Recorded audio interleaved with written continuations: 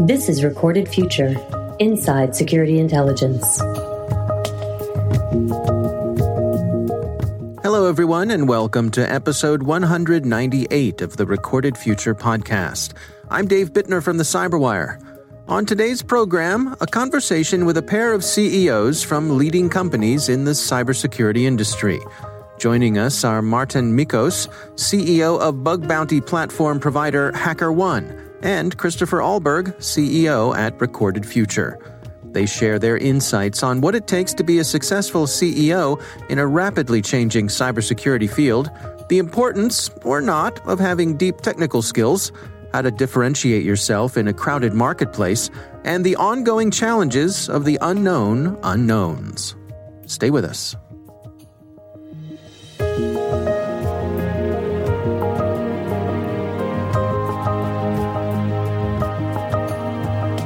So before we dig into some of the topics we're going to talk about today, our audience is familiar with Christopher. He's been on the show a few times. But Marten, can you give us a little brief overview of the type of work that you do at HackerOne? At HackerOne, we crowdsource security to 1 million ethical hackers in the world. They come in and they hack your systems, and instead of breaking in, they tell you what they find so you can fix it. And in that way, you reduce your cyber risk, your risk of data breach. You know, since we have this opportunity of having two leaders of cybersecurity companies, why don't we dig in a little bit and talk about what that experience is like, what the day-to-day is like of running successful cybersecurity companies. Christopher, why don't we start with you?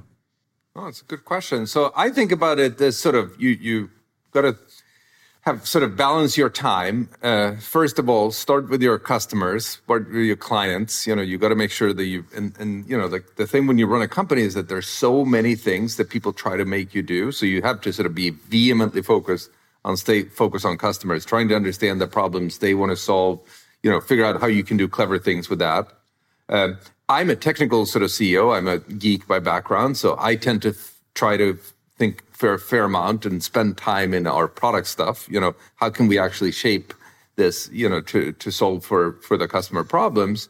And then making sure that you have the right people on board, which means that you're involved in recruiting and all kinds of different things that are, whether it's sort of very short term, you know, get Sally or Bob or Lisa onto the team, or you think about sort of the long term, 2 to 3, 4, 5 years. How do we make sure that we get great people on board, make sure that those can develop themselves in great ways inside the company, and just make sure you have a great team. So if you spend time on those 3 areas, I think you do pretty well. A lot of people tend to sort of be focused on fundraising and all kinds of other weird things that I think sort of come for free if you do what I just talked about, sort of, and so customers and sort of product and technology, being real clever about that, and your people, and then things will work out great. I agree with what Christopher said, but I would also say I built a number of businesses in my career, and in cybersecurity, what I find intriguing is that we are all trying to turn bad news into good news. Like cybersecurity is dealing with problems, dealing with risks, dealing with nasty things, dealing with things you wouldn't want to deal with, dealing with things where people have made mistakes. So there's a lot of sort of cleaning up and dirt and bad stuff there. But for the business to work, we have to turn it around and show the benefit of it. And a customer, a CISO, or anybody else in the security business, they don't want to be the one saying no in their company. They want to be a business enabler. So it's mentally a demanding question on how to turn all that bad stuff into good news for business. And to me, that's an intriguing challenge with any cybersecurity business. Does that resonate with you, Christopher? No, I think so. It is very interesting. And you know, in general, running companies, running startups, I always like to say that people say, they try to say that the startup stuff is sort of has good and bad days. And I'm like, nah, you know what, really, it has 29 bad days, but it is just that one day out of the 30 that are really awesome. And that makes up for the bad 29. So you sort of generally in startup land live in this sort of pretty up and down and lots of down sort of days. And then you overlay on that to Marten's point, the idea that you frankly are dealing with, potential bad constantly. And it can be taxing. And I think I'm fine with that. I'm sure Marten is a super strong guy, so he can sort of deal with that. But you got to make sure that your team can deal with that in a decent way. And, through the last year, when you put sort of COVID on top of this, it certainly hasn't been really easy. So I think it's a great point. Yeah, there is this picture circulating in social media amongst cybersecurity people with, what is it, a dog or a cat sitting in a burning house, and there are flames all over, and then the animal says, "It's all right," or "It's good," and it's this is fine. Exactly. It's so much the reality that we have to deal with burning fires all the time, and yet we have to maintain our calm and balance and composure and see the good news in it. So to me, that's what makes cybersecurity exciting. I think what's interesting there, Marten, is that I think about our business being intelligence, and our job is to make sure that a CISO or other decision makers get the best information flow there can ever be.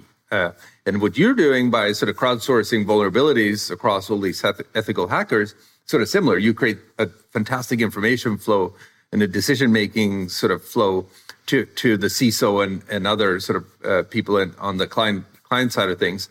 And you're right, when you get that information flow, it's not unlike somebody who works in whether it's a human intelligence organization or a SIGINT organization, whatever it is. It's sort of like you're basically having bad news coming at you, potential bad news coming at you at high pace. And if you operate in a way where you panic on that, and you just can't, and I think that sort of as leaders, our job is to sort of take this sort of flow of information and just make sure that it turns it into something good. And I like that. I'm starting to think about product changes that we need to do to think about that. That's very powerful. Yeah, I tell our customers sometimes that somebody will break into your system, and please let it be us.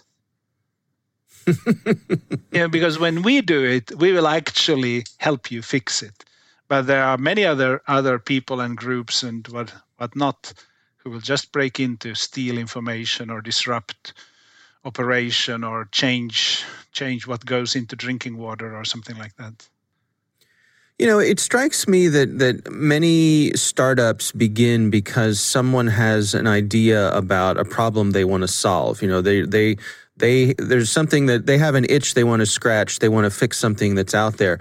But a lot of folks don't consider what it also takes to be the person running a company, and that solving a problem and running a company are not the same thing, and they quite often require different skill sets.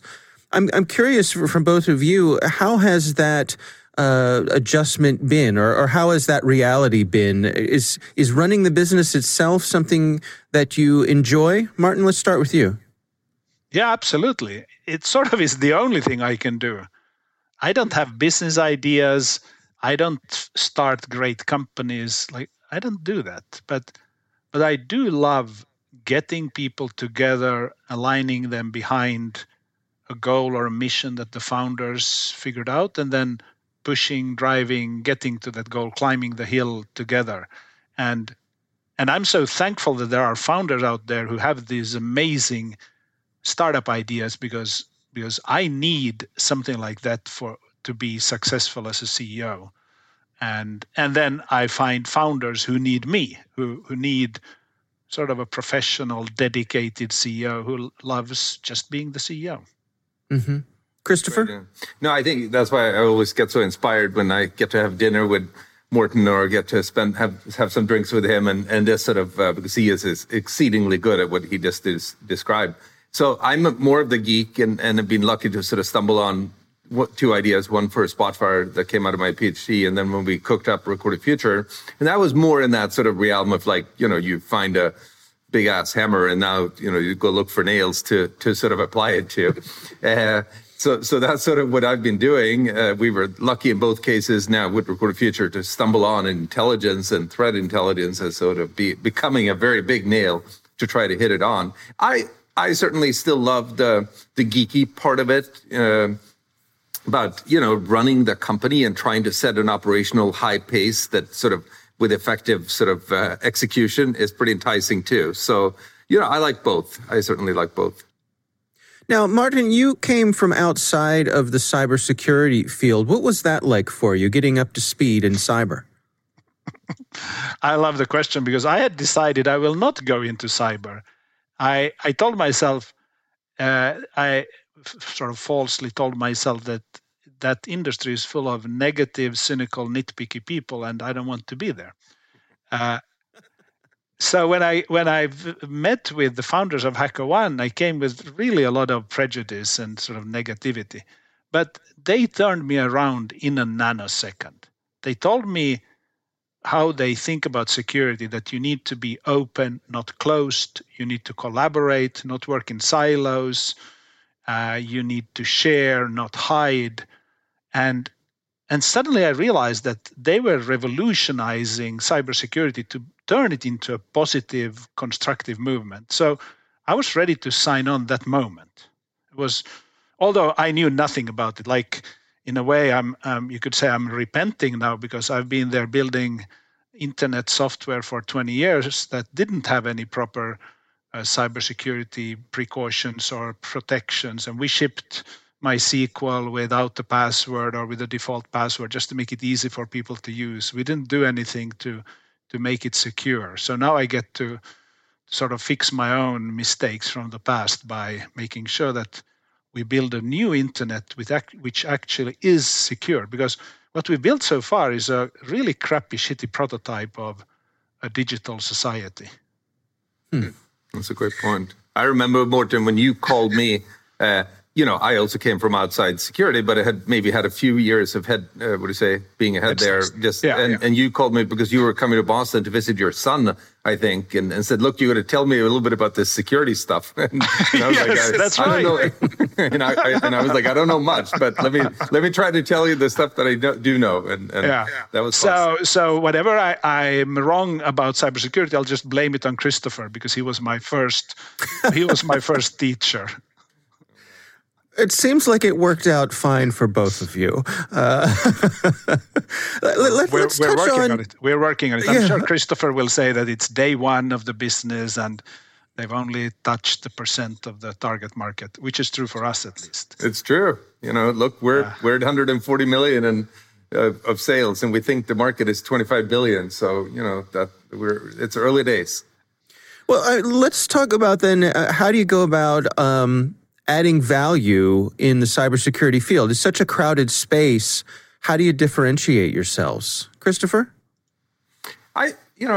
We've tried a couple of different ways. I think there is something going on in cybersecurity that there's frankly too much money going around. So people are, advertising on Formula One cars, applying $10 million on that, or they're doing, TV advertising on Super Bowl or whatever sort of football thing. I can't say that I care much about that, but they spend literally crazy amounts of money on this stuff. And we've tried to use information. We're an intelligence company, so we write intelligence. We started out, as you well know, it's our own media outlet, The Record.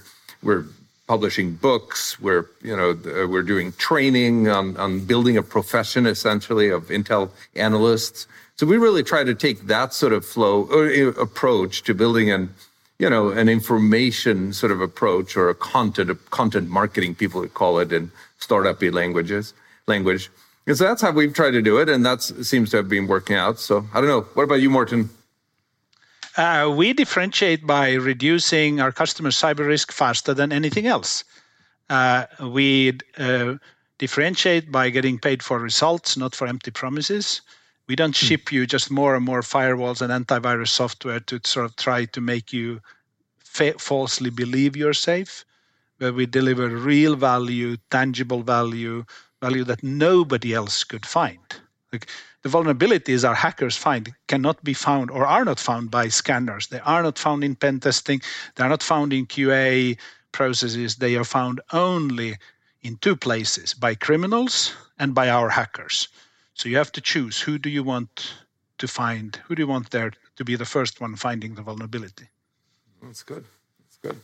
And at some level, this is where I think there's sort of interesting similarities to what we do with intelligence, is that, we go and infiltrate the hackers themselves, the bad guys. So we infiltrate them and try to find their intents and capabilities before they come at you. We try to, do likewise to go after state-run actors, be it Iran and China and Russia and so on, and understand their capabilities and intents and help you defend ahead of that, getting ahead of the curve.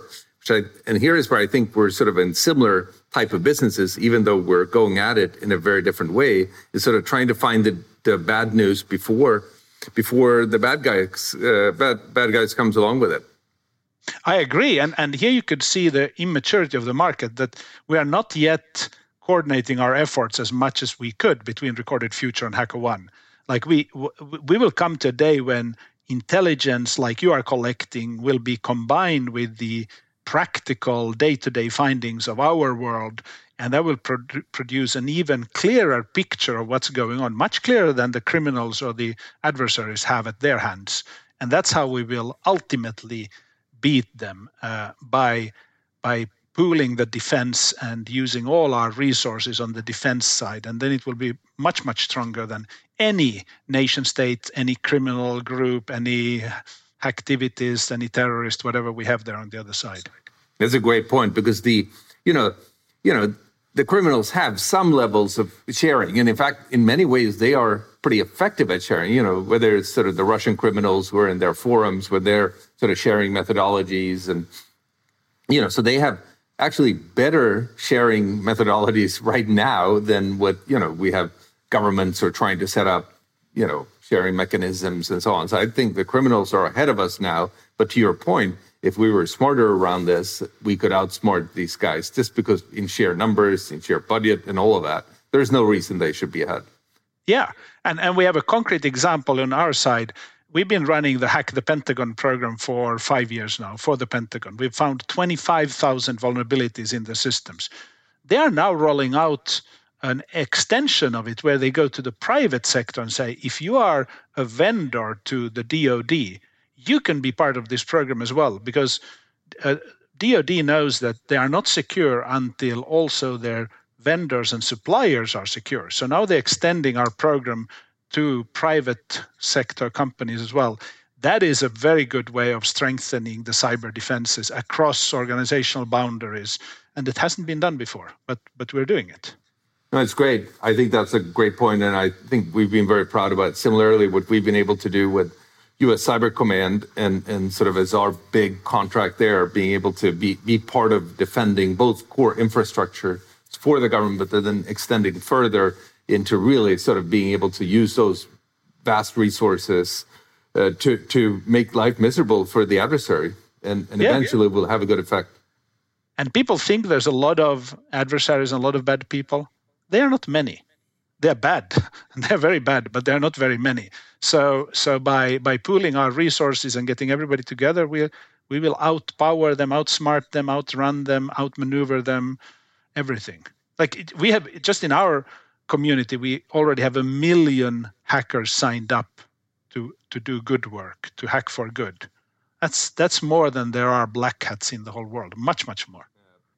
I'm curious, it strikes me that something perhaps both of your companies have in common is that before your customers engage with you, it's likely that they don't know what they don't know, that you provide insights, you provide them with information they likely would not have been able to get on their own. Is that an accurate description? Yeah, it is. It's very much so. And of course, everybody has this. We all don't know what we don't know. Like, it's a universal truth. But it is very poignant in cybersecurity, because that's where the worst threats and the worst breaches happen. So when you look at the absolutely worst cases, like an Equifax or something, well, they knew about the vulnerability. But it's the unknown that produces the most dramatic, terrible outcomes. So you must look for them.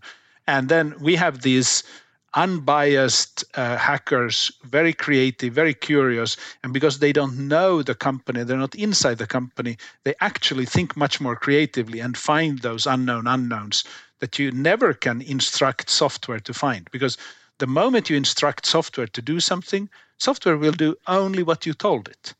But our hackers, they will have the creativity to go beyond any instruction we give them. They will think the unthinkable, and they will define the unknown unknowns. And that is the power of the model. And of course, not all of them will all the time do it. But when you have 1 million, there's always somebody who does find it. That's great. And it's sort of similar when we think about intelligence. You want to try to, again, you have to be careful so you don't say with intelligence that, look, I'm going to find you your unknown unknowns. But if you sort of set up the right information streams, the right information flows, whether it's sort of trying to understand what are the bad guys up to, what's their intent, in a little bit more fancy language, what sort of capabilities do they have? What are we seeing elsewhere? There's a whole set of flows that you can set up. And if you get yourself in the way of those in a creative way, you're going to, again, get left of boom, as people like to call it, or, you can do it. And this is where intelligence really can make a difference. Now, at the same time, I also think this is where we have to be humble and not make too grandiose claims about being able to catch every unknown, because if we do, then not only our companies, but the industry in itself will sort of get in a bad place. And this is where I think a lot of the cybersecurity industry just looks bad after 30 years of having thrown lots of dollars at the problem and obviously haven't solved it. So humble is the right way of going at it. Yeah, partially because people used to think that in cybersecurity, it's possible to reach 100% security. It isn't.